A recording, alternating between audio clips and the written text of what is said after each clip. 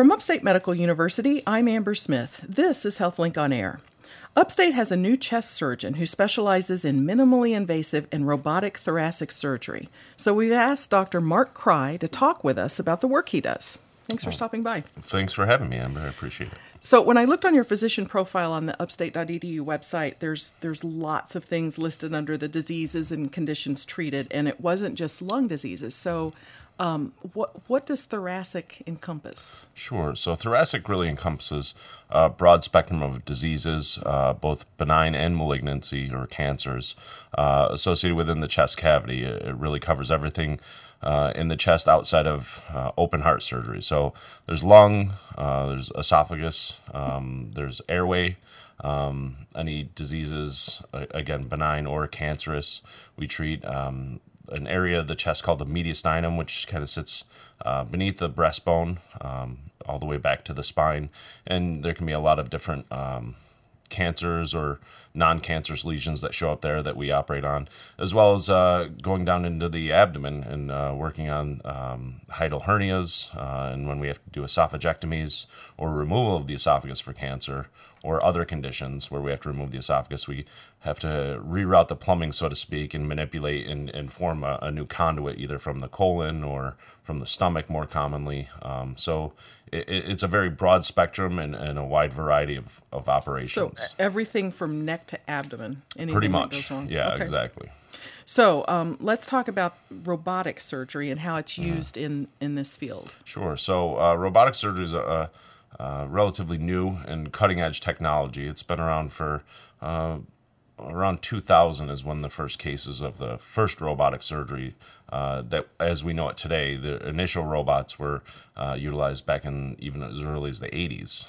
They were kind of developed through the Department of Defense to try and with the mindset of having the ability to operate on astronauts when they're in space. So the surgeon could be on Earth, on the ground and need be, and it didn't really pan out that way, but as with a lot of things, they're able to use the technology from the Department of Defense and apply it towards the civilian life. And so it's really developed and blossoming, especially in the field of thoracic surgery, where a long time ago, even today, but more frequently, the incisions that we would have to make involved a big what's called thoracotomy, or a incision several inches long along the rib space, and you'd have to open and spread the ribs, and it caused a lot of pain and discomfort. And the recovery from that is substantial too, right? Substantially longer, weeks to months. Whereas now we're able to do some of those same operations with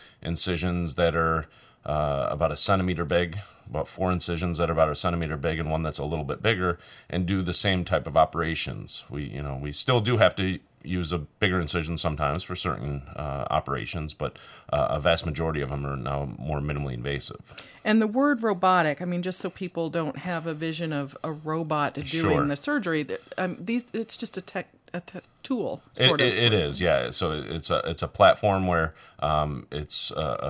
where instruments, ports are inserted, similar to our VATS procedures or video-assisted thoracoscopic procedures. A lot of people know it comparable to like a laparoscopic gallbladder removal or something along those lines. And that's been around for a while. That's been around for a long time, exactly. And so VATS was really adopted and became mainstream in the thoracic field in the 90s. And so, and it's continued to be utilized today. Although when you look at worldwide, a vast majority of the operations for lung surgery especially are still done open. And so it still hasn't caught on everywhere. But these smaller incisions really speed the ability to recover, to get out of the hospital sooner, and to really get back to normal life, so to speak, much quicker than the big open incisions. Now, like from a technical standpoint, from the surgeon's point of view, is it a more difficult surgery when it's laparoscopic or robotic versus open? It can be more technically challenging, and that's one of the big differences between VATS and robotic is because with a VATS or a thoracoscopic approach, you're looking at a screen and it's in 2 dimensions, and the instruments are on long sticks, so to speak, with some type of grasping device or cutting device at the end, and so there is a lot more technical challenges from that standpoint. Doing it through those small incisions with you kind of have to train your brain and how your hands have to move in order to get things done. Whereas robotically, the visualization is three-dimensional. So it's kind of the difference between when you go to the movies, watching a regular movie and watching a 3D movie. You can see the depth and depth perception is drastically different robotically versus VATS. The magnification is improved, so the optics are improved, so you can see better. You can see better. And the instruments are wristed, so they have the 7 degrees of motion that our upper extremities do. And so the things we're able to do robotically mimic more what you can do as for an open operation. And so it really has expanded the types of procedures and the complexity of the procedures that we can do minimally invasively versus what a majority of people would be able to do thoracoscopically. Now, the world-renowned experts in the field VATS can probably do anything, but not everyone can see the world-renowned expert in VATS. And so robotic surgery allows us to really push the envelope into the complexity of things that we can do, whereas even still today, people who don't do robotic surgery would be more apt to do that as an open thoracotomy operation. Now, when you're doing it robotically, does it feel like a video game?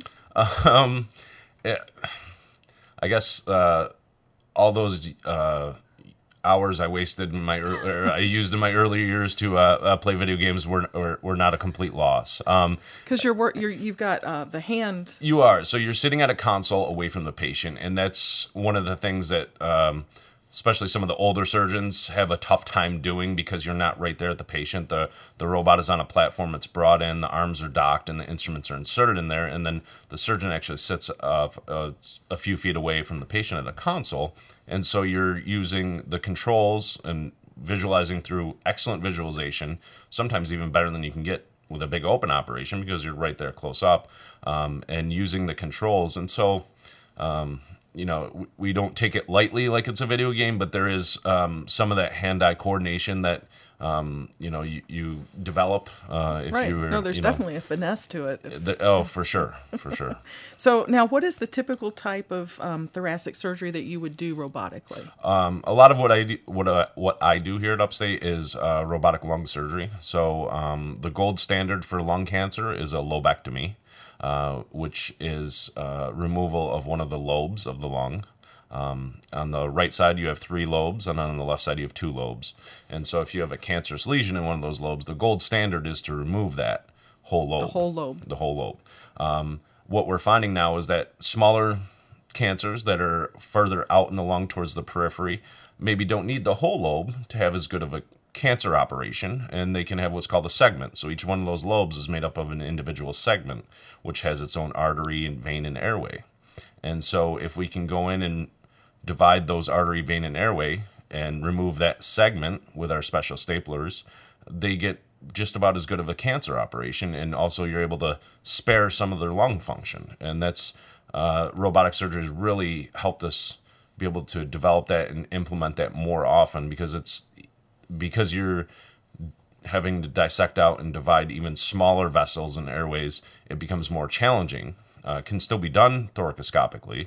It can be done open, but the robot really is suited to do that because of the very precise and fine dissection that you utilize.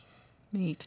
This is Upstate's HealthLink on Air. I'm your host, Amber Smith, talking with Upstate thoracic surgeon Dr. Mark Crye about minimally invasive robotic chest surgery. Mm-hmm. So the lungs are considered a solid organ, right? Correct. So are they full of air like a balloon? Like when you cut into them, do they deflate? It's more like a sponge. They're kind of like a wet sponge. And so it's how we operate when we operate on the lungs. The breathing tube that is put in by anesthesia when the patient goes to sleep, it's a special breathing tube. It actually has 2 lumens.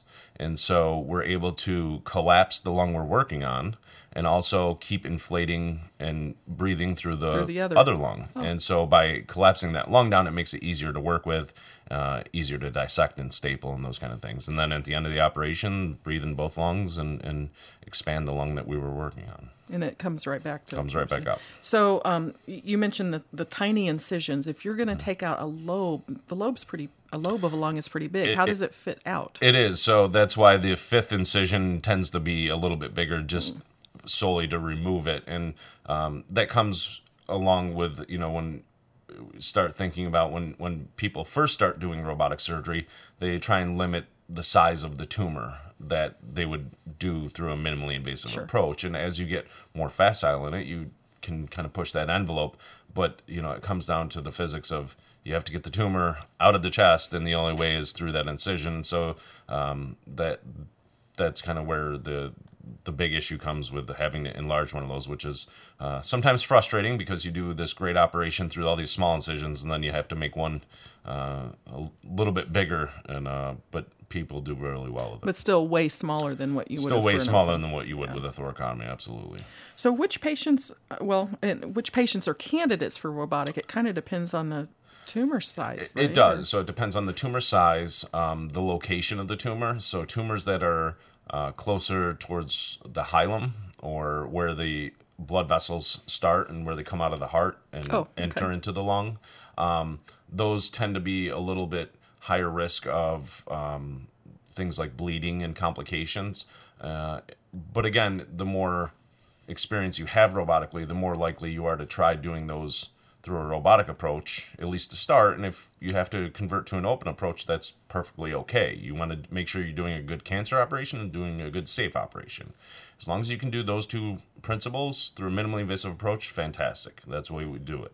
If either one of those 2 principles risk being compromised, then you do an open incision and make a bigger incision. But I think that's one of the big benefits of the robot is those types of operations are people have been less likely to want to do thoracoscopically.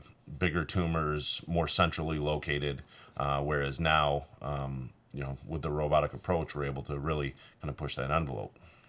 And everybody on the team is skilled in doing either. Absolutely, absolutely.